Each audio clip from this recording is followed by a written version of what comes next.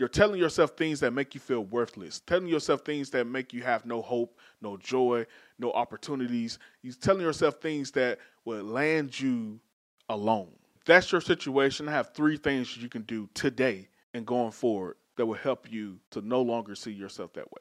What's up, everybody? My name is Mel, and welcome to Rejection is a Bitch podcast. If you're new to the channel, do your boy a favor, hit that like button, hit the subscribe button, hit the comment section. I want to hear what you got to say about this topic and share this with at least one person. I partner with divorcees that are facing rejection, and I help them discover true acceptance from within. And if you're somebody who's facing rejection from a spouse or going through a divorce or just facing rejection overall, I would love to be your coach. I would love to talk with you and partner with you. So feel free to contact me on my website, which is lifecoachingbymel.com, or my email, melcoaching@yahoo.com. I can't wait to hear from you. We're going to get right into this topic, and the topic is, if they rejected you once, they will never accept you. Throughout my separation from my first wife, I was at my lowest. I was at a very low point in my life. But one thing that wasn't at my lowest was my weight. Man, when I tell you I gained so much damn weight, I was depressed. I was low. I was down. I was in such a bad place, guys. And some people may go to a bad place and they may turn to drugs. They may turn to alcohol. Well, my drug of choice, so to speak, was ice cream. A lifetime of good times shared along the way. Have yourself a Bluebell Country Day. Bluebell homemade ice cream. Pick a flavor. Pistachio, cookies and cream, Rocky Road. And I got to put some bananas in that thing. Millennium Crunch. I can go all day. The fact is, I was fat. And I still am. But I was at my heaviest weight that I ever been during that separation. But one thing I kept telling myself, oh, that's the reason that she don't want to be back with me. Broham.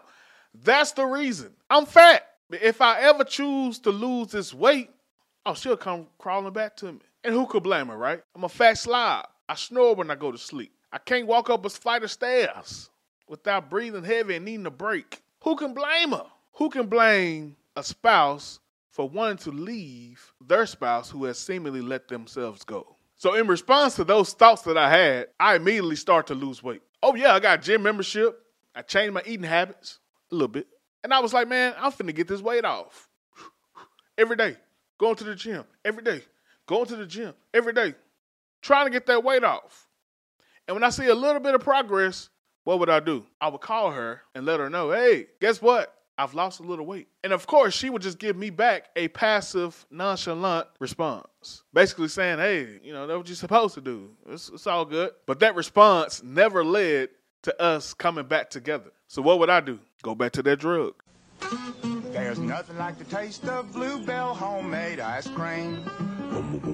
It's nothing like any other taste you've ever known.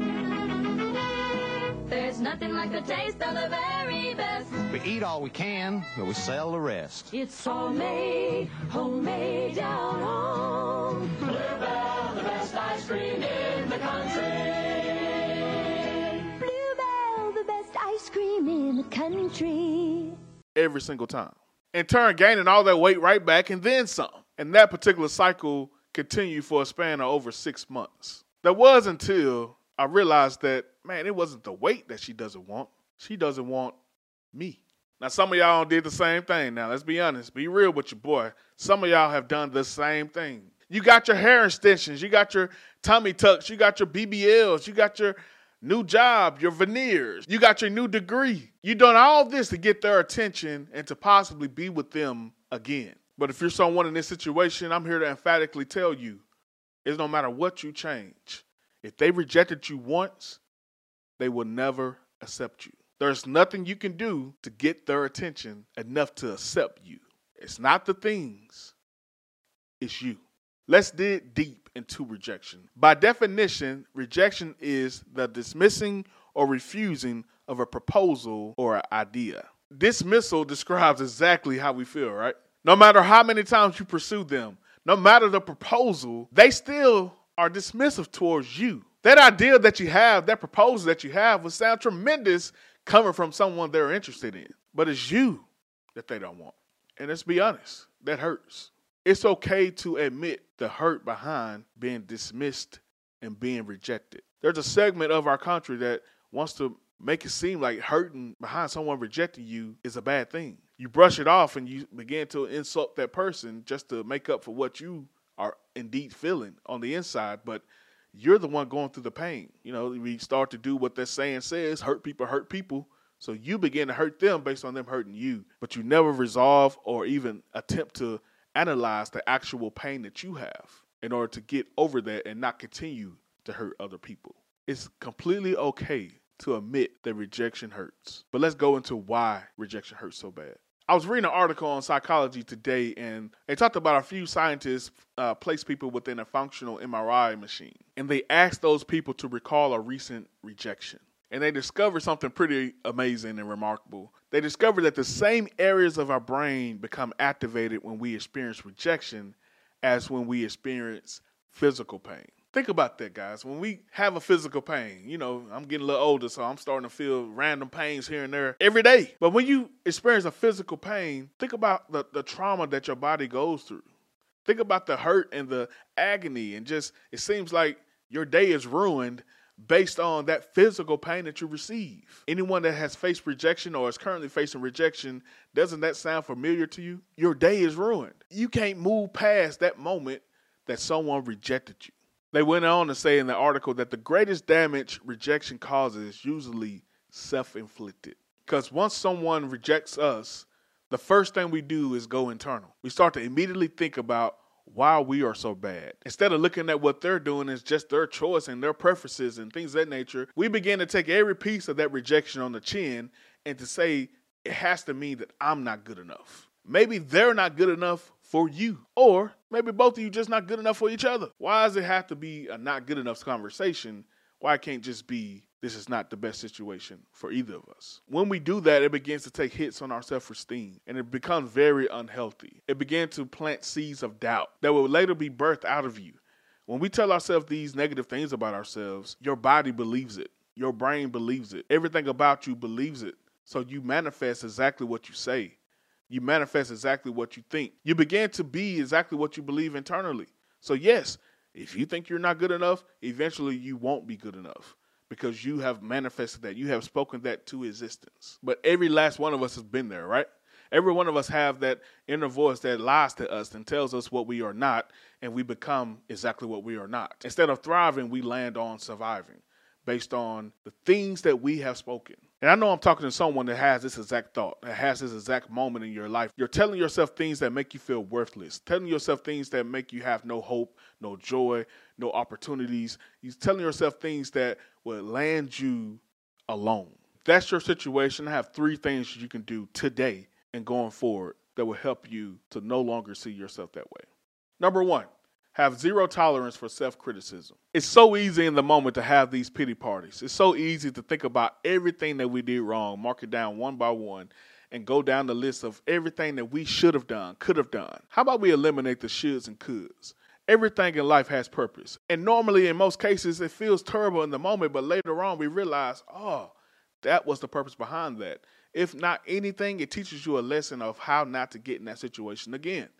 So going through that list of self-critiques and how horrible you are, what is that profit? What will happen from this? What will grow? What will evolve? What things can be better by you doing that to yourself? Nothing. It's time to think positive. It's time to take the good out of this and only focus on what's really good about you. And that takes me to the second thing that we can do. It's time to build yourself up. Build yourself up verbally. Talk good about yourself. I am worthy.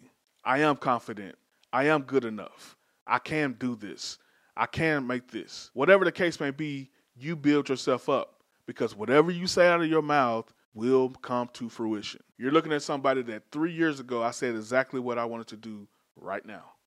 Being a life coach, being a relationship coach, having the marriage that I have, being in the house that I am in, being in the city that I'm in. I began to say things every day, and I really didn't know for a fact what I was saying, but it ended up happening because I spoke those things into existence. You have way more power than you give yourself credit for. Utilize that power. And the third thing is, it's time to connect with more people. And this is one that's the hardest for me, actually, because Honestly, I'm an introvert extrovert.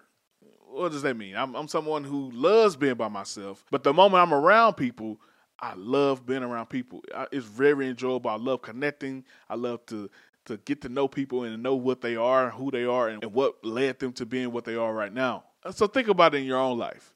Every time you're around people and you have a positive interaction, how good do you feel after that? Yes, there may be moments where you have social anxiety, or there may be moments where you're dealing with someone that's socially awkward. You may be socially awkward. So it may be moments of discomfort, but the majority of the time, if you have a positive interaction and you're able to connect with someone, how powerful is that for you?